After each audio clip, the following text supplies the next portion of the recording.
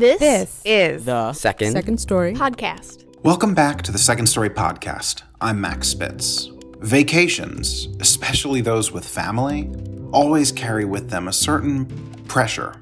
When taking the time and spending the money to travel, it becomes very important to enjoy oneself.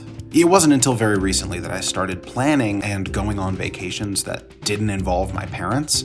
So I'm still coming to understand the amount of effort it takes to plan and execute a successful trip. In this week's story, teller Rob Constantine shares one particular trip from his childhood in which the prospect of disaster led to an incredibly memorable triumph.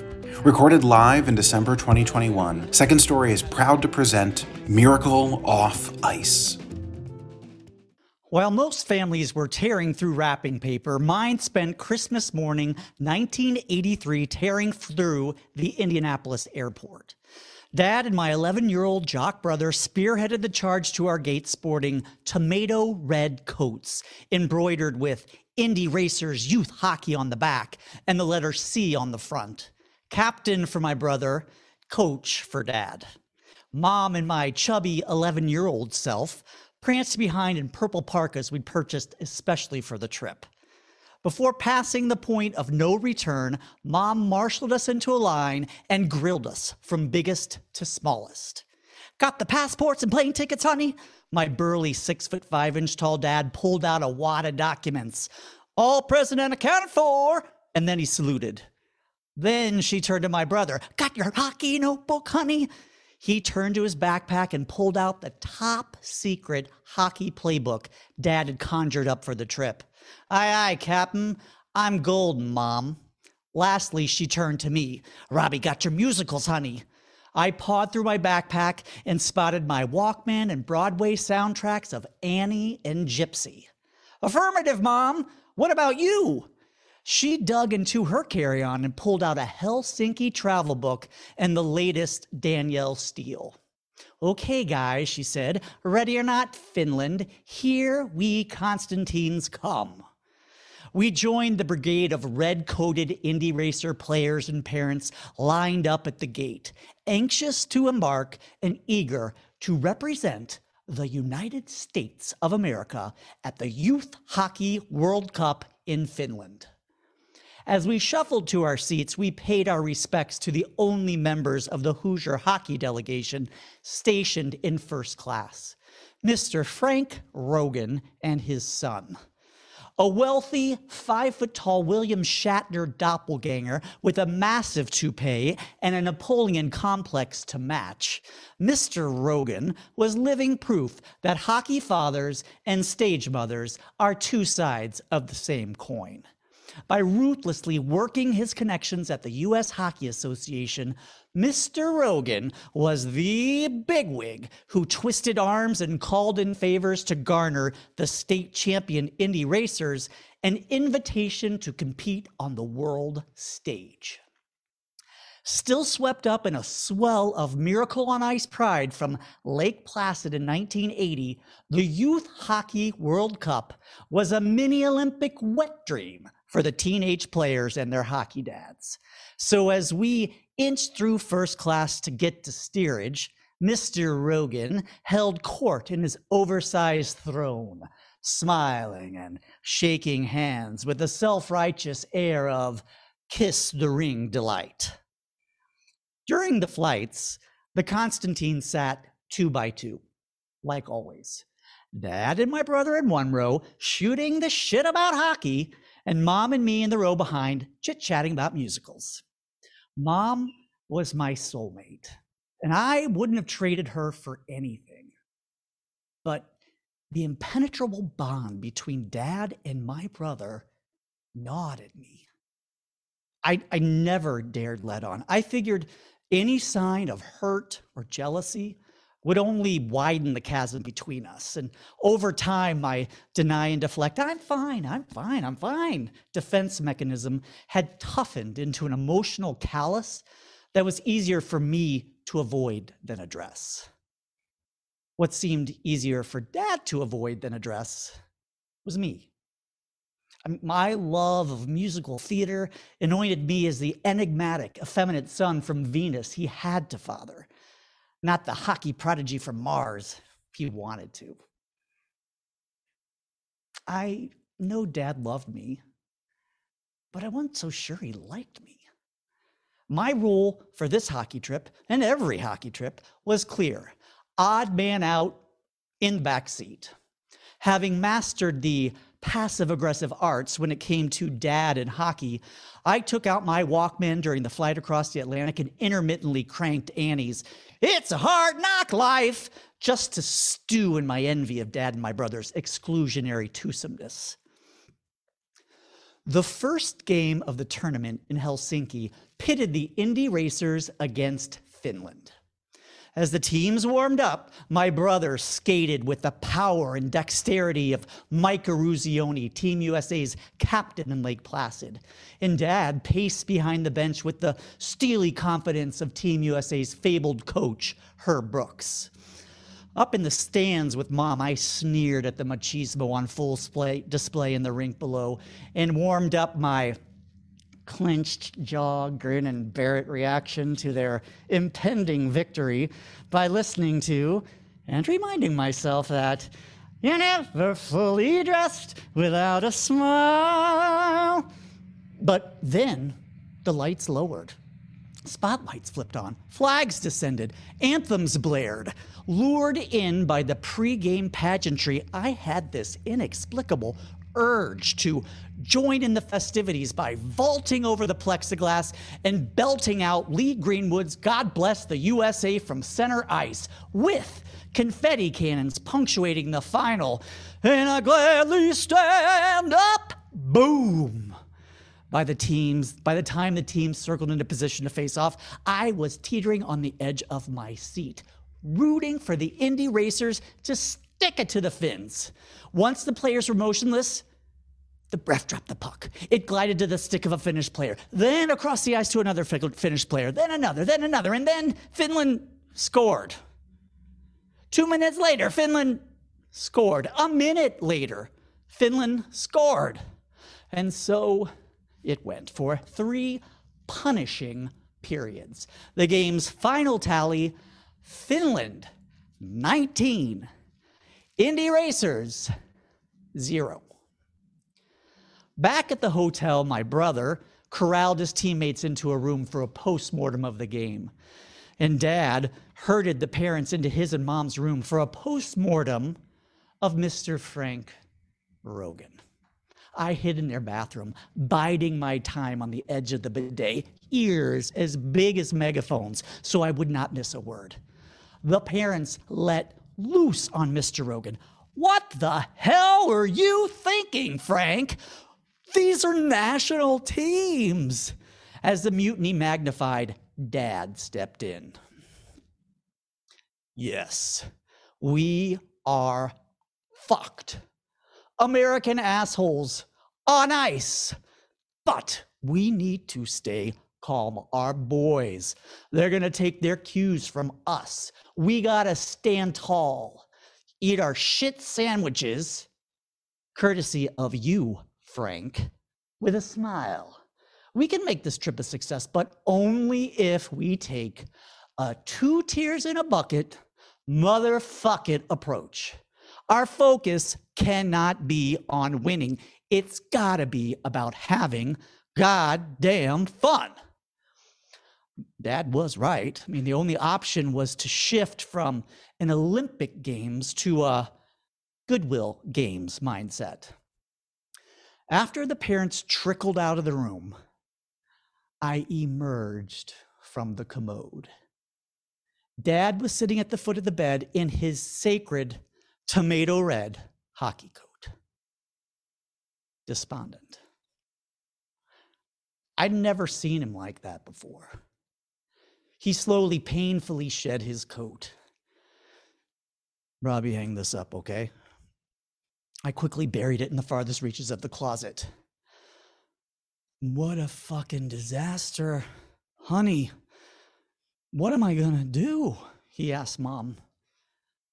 It was the first time I'd seen my dad not invincible. And I just ached for him. Mom walked over, sat next to him, took his hands. Exactly what you said, honey. Have the time of your life. 2 tears in a bucket. Never a fan of the F-bomb. She let the phrase linger. I sensed an opening and picked up where she left off. Motherfuck it, Dad. If anyone can do this, you can. It would have been the perfect setup to boost his confidence by breaking into Gypsy's rousing Act 1 finale. Everything's coming up roses for me and for you. But instead, I just tackled him with a bear hug. And as I squeezed him, I told him, I love you, Dad, and I believe in you. When I finally tried to pull away, he held on and wouldn't let go. The other teams continued to make mincemeat out of the Indy Racers on the ice. Sweden, 17. Indy Racers, 0. Japan, 20. Indy Racers, 0. Soviet Union, 23. Indy Racers, 1. When that puck hit the back of the Russians' net, you would have thought we'd won the entire tournament. Dad cleared the bench. The team piled on the player who scored. Mom and I went nuts. That single goal turned out to be the Indy Racers' miracle on ice. But it was Dad's ingenious idea off the ice that changed the entire trajectory of the trip. Being crowned the tournament's champion wasn't possible, so he focused on something that was. Being crowned Miss Congeniality. He extended invitations to the other teams to join us for excursions across the city. Titan Hockey Stick Factory with the Japanese, Helsinki Olympic Stadium with the Germans, glass blowing workshop with the Czechs. Breaking through language barriers with his larger-than-life personality, Dad emerged as the Mayor McCheese of the tournament. And by modeling their behavior off Dad's, the Indy Racers became the World Cup's Jamaican bobsled team. Bearing witness to Dad turn water into wine for the sake of my brother and his teammates made me just bitter and just more isolated than ever. So instead of joining Dad and the guys every night as they socialize with the other teams in the lobby, I'd opt to cloister up in the hotel room with Mom. You sure, Robbie? Dad would ask. Oh, yeah. I'm tired, just really tired. My nose growing as I beeline to the elevator. Mom would dive into Danielle Steele and I'd don my Walkman and do interpretive dances to my go-to anthem whenever I needed a dose of aggressive optimism.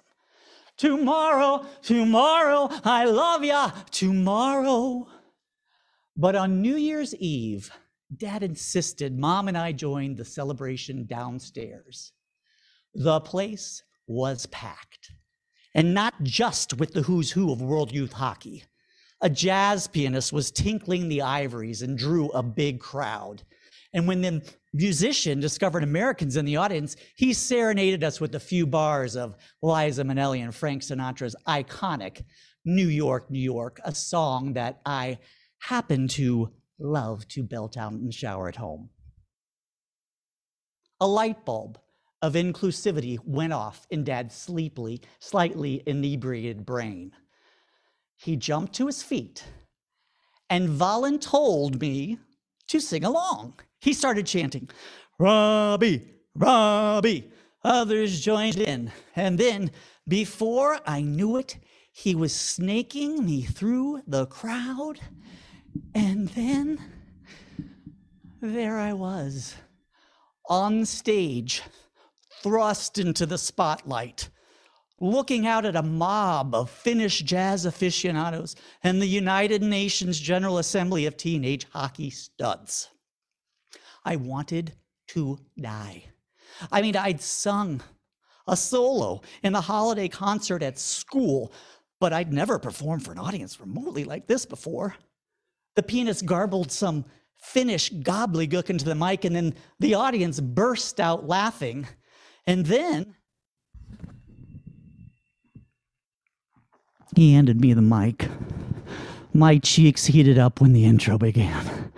I was furious at Dad for morphing from a hockey dad into a stage mother, shoving me into the limelight, just like Mr. Rogan did with the Indie Racers. The crowd fell completely silent. I just prayed the first set of lyrics wouldn't roll off my tongue in the form of projectile vomit. Start spreading the news. I'm leaving today. I sensed the audience was preparing to witness a theatrical belly flop of epic proportion. I scanned the crowd for my lifeline mom, but I couldn't spot her. I wanted to abort, but I was trapped. These vagabond shoes are longing to stray. Right then, I spotted Dad crouching on the floor, holding his camera with a NASA-sized telephoto lens, snapshotting my demise. I looked down to him, desperate, drowning. He was all I had to grab onto. I wanna wake up in a city that doesn't sleep, to find I'm king of the hill, top of the heap. As Dad zoomed in, he got more than just a close-up of me. He got a close-up of what was going on inside me. He could see I was sinking, and I needed his help. He instructed me to look him in the eye, pumped his fist with, "You the man, 2 tears in a bucket, motherfucking inspiration." I'd seen him flash that look at my brother 1,000,000 times, but never at me. So this is how it feels. My little town blues are melting away. I'll make a brand new start of it in old New York.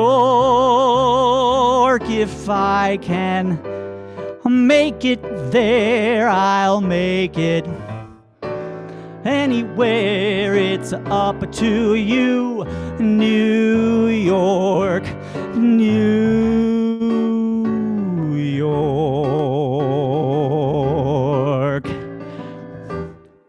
I wasn't sure what was happening, but I was loosening up, leaning into the song with some moxie, and it felt good. And that's when I made an executive decision. What I made of the remainder of the song was not up to New York, New York. It was up to M-E-M-E. Fuck it in a bucket. I was going to sing my Midwestern girly boy pre-gay heart out. New York, New York, I wanna wake up in a city that never sleeps and find I'm a #1, top of the list, king of the hill, a #1. The crowd fell silent, not because I was belly flopping, but because I was soaring, and I was going to show them just how high I could fly. Liza, be damned. Frank, fuck you. This was my song, my Olympic gold moment. I may have been singing in a Helsinki hotel bar with a Finnish pianist, but in my mind, I was on stage at Radio City Music Hall with a full orchestra backing me up. My little town blues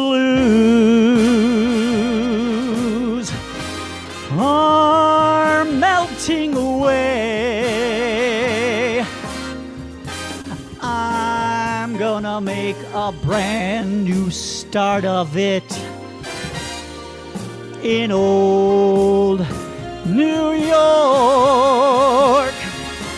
And if I can make it there, I'll make it anywhere. I shored up my stance for the big finale. Come on, come through, New York, New York.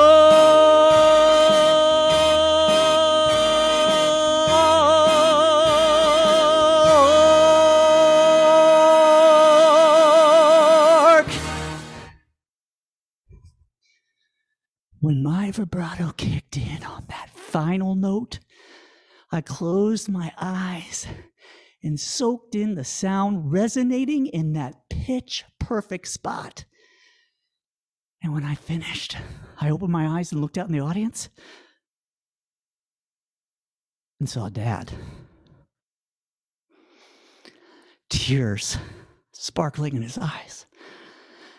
Pride emanating from the depth of his soul. And in front of everyone in that room, he jumped on stage and gave me a bear hug for the record books. And when he tried to pull away, it was my turn to be the one who held on and wouldn't let go. It was a miracle. My miracle off ice.